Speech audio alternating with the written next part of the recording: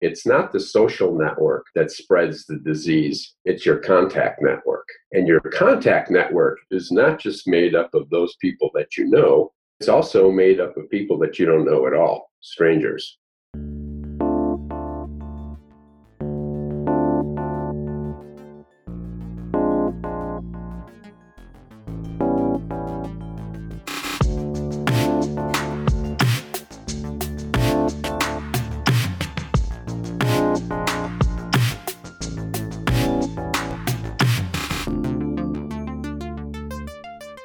Hello, welcome to On the Edge, a podcast about making unexpected connections everywhere and anywhere. My name is Roland Harwood, and in each episode, we talk with somebody who is making sense of our increasingly connected world. In this episode, we're very pleased to welcome back Valdez Krebs, who first appeared in episode 3 of this podcast, and is a renowned expert on social network analysis and founder and chief scientist of the company OrgNet. In the previous episode, we discussed the many positive benefits of building networks, such as creating new knowledge and fostering innovation.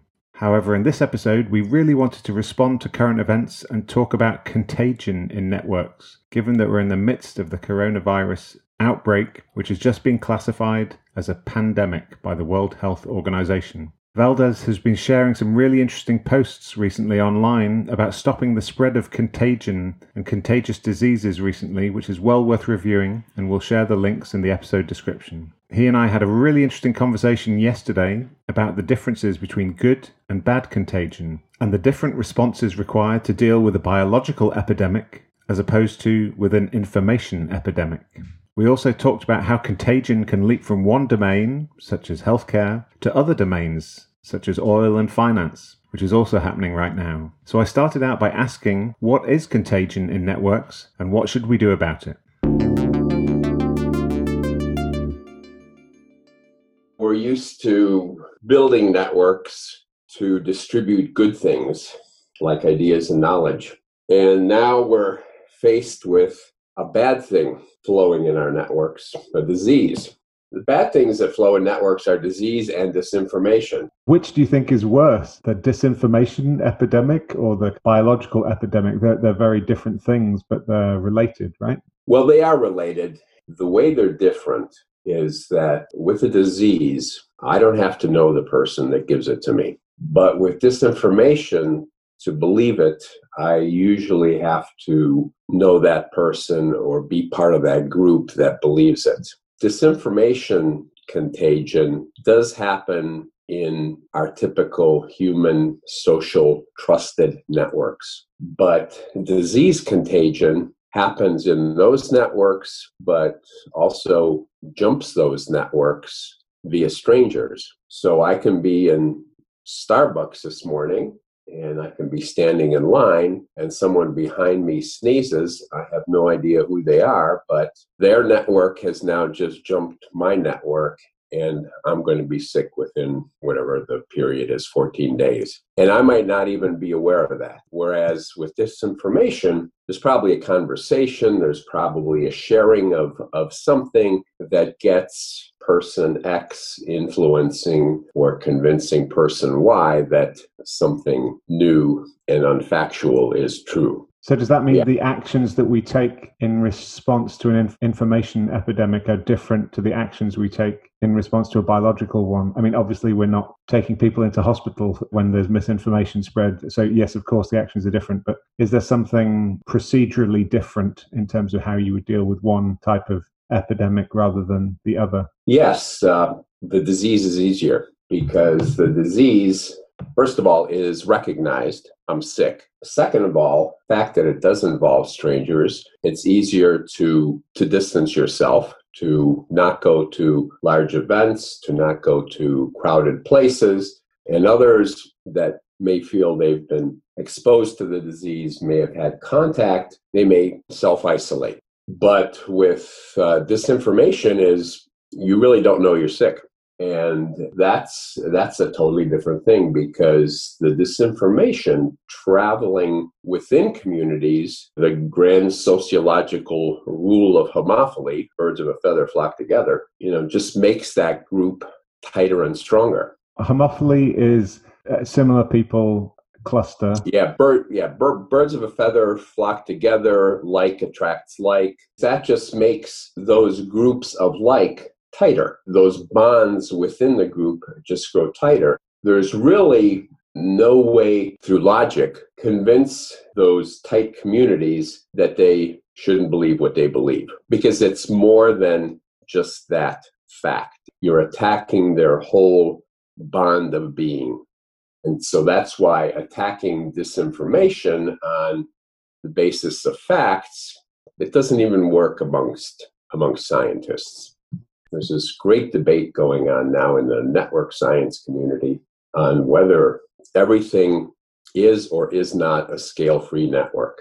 It's kind of like the Oprah effect. Everybody loves Oprah and everybody listens to Oprah. And if Oprah recommends a book, everybody goes out and buys it. To a degree, that is true. But in many networks, and I have hundreds of data sets to prove my point here, that is not true in how work gets done in organizations, in communities. There isn't just one person. It's not everybody that's connected to. So scale-free networks don't exist in real life, so you don't get exponentially increasing connectivity with fewer and fewer people in a community? They do exist. The problem is that those that discovered that they exist think now that they exist everywhere. So they extrapolated too far. So, Oprah's a celebrity, right? In the language of social media jargon, she's an influencer. She has influence. People listen to what she says about book recommendations. So there's different roles in a network, aren't there? I'm kind of curious, just thinking to the current coronavirus epidemic that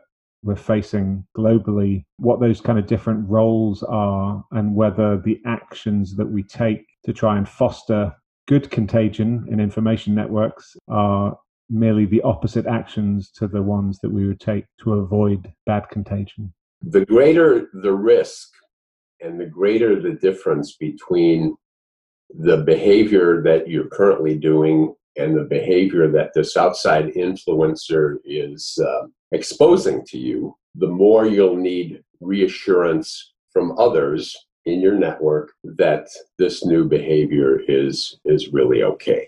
Going back to how this whole scale-free thing came into existence was that the scientists that discovered it studied the internet, and they studied the physical internet, and they discovered that there's certain sites on the internet like Google and like Amazon that everybody goes to. And the technology of the internet allows that, allows Google to have 1 million visitors a minute.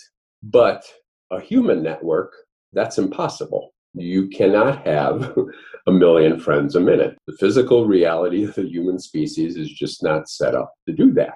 And so there's difference between physical connection and difference between social and liking and influence connection within human groups. And again, the influence, the exposure to new behaviors and the reinforcement of new behaviors usually happens within those groups. It's not a scale-free phenomenon. Just thinking about the actions that we take to avoid bad contagion versus the actions that we take to foster good contagion in a network. Do you just do the opposite things, or is there a different way of dealing with bad contagion like the coronavirus? Well, the things that you do that are opposite, instead of weaving a network to improve the transmissibility of ideas, knowledge, you put up barriers or you fragment the network so that things don't jump from community to community. Once a virus gets into a community, communities tend to be much more connected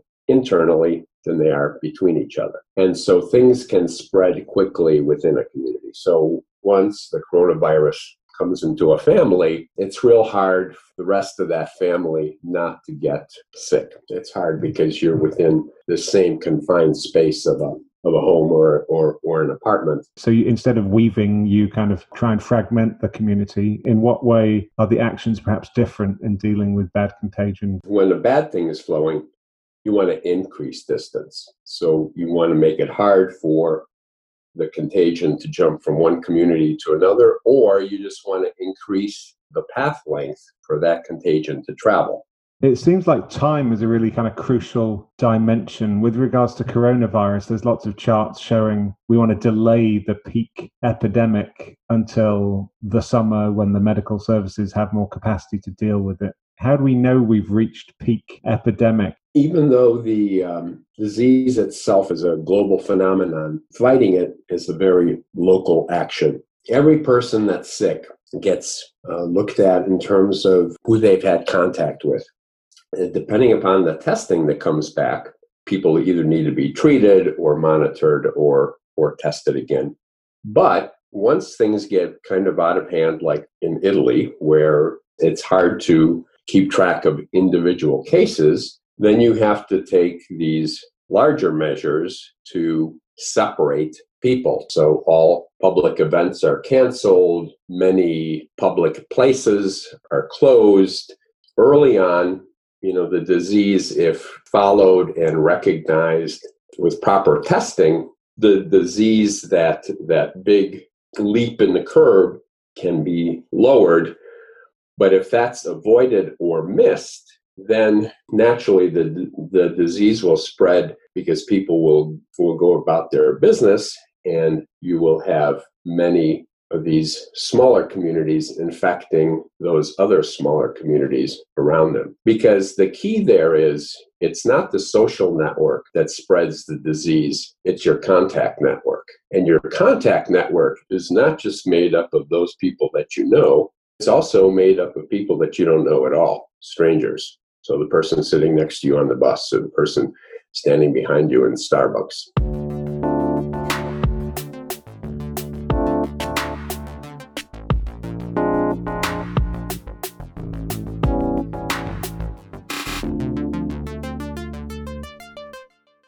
So what are the consequences of that? I know one of the things that you talked about briefly in your most recent blog post on this was the role of automated data collection. The only way to track a network with people you don't know is through some kind of automation or external surveillance. And in this case, surveillance is usually a term that turns people off, but in this case, it's actually healthcare. Surveillance is actually a good thing. Most of us have a mobile or cell phone with us, and that phone gives off signals of where it's physically at. Going back to my earlier examples of sitting next to a sick person on the bus, having somebody sneeze behind you in the line at Starbucks, then those contacts would be recorded in the mobile phone database, and it would show that your mobile phone and this other person's mobile phone were together for 20 minutes on the bus ride. Then we could do this network analysis, this unraveling who had contact with whom and how did the disease spread from person A to person B. Because when you are discovered sick, that's important, and we need to look at your contacts. But we also need to discover who that person was that sneezed behind you in Starbucks. They might have been the ones that were previously sick, and they passed it to you. I think there was an article I read about something like that happening in South Korea right now, where there have been lots of, privacy concerns. People have been revealed as having affairs, and there's been various fraud and other activities as a result. But I think technically it seems to be feasible. Yeah, and unfortunately, those other social aspects of our lives will be revealed. Yeah, somebody will have to explain why their phone was in the presence of another phone for 3 hours. That's part of the problem. We are used to dealing with our networks from a point of mostly privacy. Now, under a disease surveillance atmosphere, that is no longer true, because as long as you have your phone with you, this ability to map which phone spends time with which other phone is very possible. Yeah, and I've heard that South Korea is looking at this, Singapore, and also China itself. Singapore and China are much more centralized leadership governments, so they can probably do more with their population than open democracies like Europe. Yeah, no, absolutely. There's definitely some big ethical concerns that really need to be thought about in terms of trading off that privacy for the wider public health benefits in cases like this. And I'm really keen to talk about how contagion kind of jumps from one domain to another. So, for instance, yesterday, Italy shut down the whole country. And at the same time, we had kind of unprecedented drops in the financial markets. I don't know if one is a direct consequence of another, but I'm just interested whether you've got views or reflections from your other experience about how contagion kind of spreads from one domain, the biological epidemic domain, into another domain, financial markets or elsewhere. What can we learn from that, and what do we need to do about that as a result? So we see that people see what's happening elsewhere, that affects their thinking, it influences their thinking. We are connected, and what's happening around us, especially what's happening immediately around us, will influence and change our behavior. So all of these things are connected, and they're all connected to coronavirus, but Italy and oil are not directly connected. I think Italy realized that things had gotten out of hand, and they needed to do something drastically to fragment the normal networks that make Italy economically prosper during a normal day. They decided to take the economic hit as opposed to the disease hit. In 2 weeks, hopefully, this thing will die down.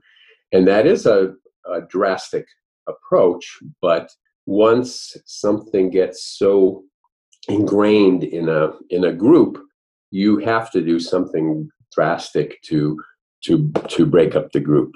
It's a trade-off, though, isn't it? Because if you put in place significant measures to halt this biological spread, it could then trigger fear or panic or misinformation. That's true. But I think once enough people realize that the disease is serious and it's not a hoax, that things need to be done, and sometimes extreme things need to be done to stop this outbreak. But we need to have the backward view of history, so we can't judge exactly today. But I think we'll see that countries like Singapore, and again, they're small, so they have an advantage there, did a lot of things right. They attacked the problem immediately. They recognized it. They started testing. They started this healthcare surveillance, and it looks like they're in a much better place than just about anybody else at this point. South Korea also did a very aggressive attack against the disease, and they've had casualties, but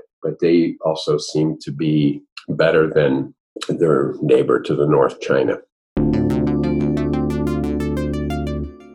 So thanks again to Valdez. I was really struck by his comments that on the one hand, managing misinformation is much more difficult than the biological epidemic itself. And I wonder what that means for how we best handle the situation going forward. And I was also struck by the role that surveillance technology can play in mitigating the spread, but also the ethical considerations and trade-offs that need to be carefully considered. He emailed me shortly after our conversation to summarize his top 3 tips for disrupting bad contagion with a network. Firstly, make the paths in the network longer. In other words, flatten the curve to allow the healthcare system to handle the outbreak and not be overwhelmed. Secondly, remove steps from the network paths and fragment the network. Lastly, create holes in the network. Don't be a connector. Self-quarantine, protect your home, and stop the virus spreading between groups. He also commented, as we discussed, on the fact that in an ideal world, we would be able to find the optimum nodes to remove in a network, but we don't think we have that information yet. But it is possible to work towards that, perhaps in this pandemic, or to address future epidemics. There are a couple of links in the episode description that go with this episode if you want to find out more about Valdez and some of the things we've talked about. And he and I said we may get together again on this topic once we have a more complete picture of what happens next. In the meantime, I really hope you found this episode not only interesting, but also useful, and we'll return again very soon for our next episode. Before we go, can we ask that you rate, comment, and subscribe to this podcast, and share it with others who you think might like it too. This will encourage us to keep on finding interesting people to talk to and to share those conversations with you. This podcast was brought to you by Liminal, a collective intelligence community that addresses the complex and collaborative challenges of our increasingly connected world. Thanks again for listening. Until next time, please keep on washing your hands, and please also keep on connecting people and ideas. If you do, You never know what might happen. Thank you and goodbye.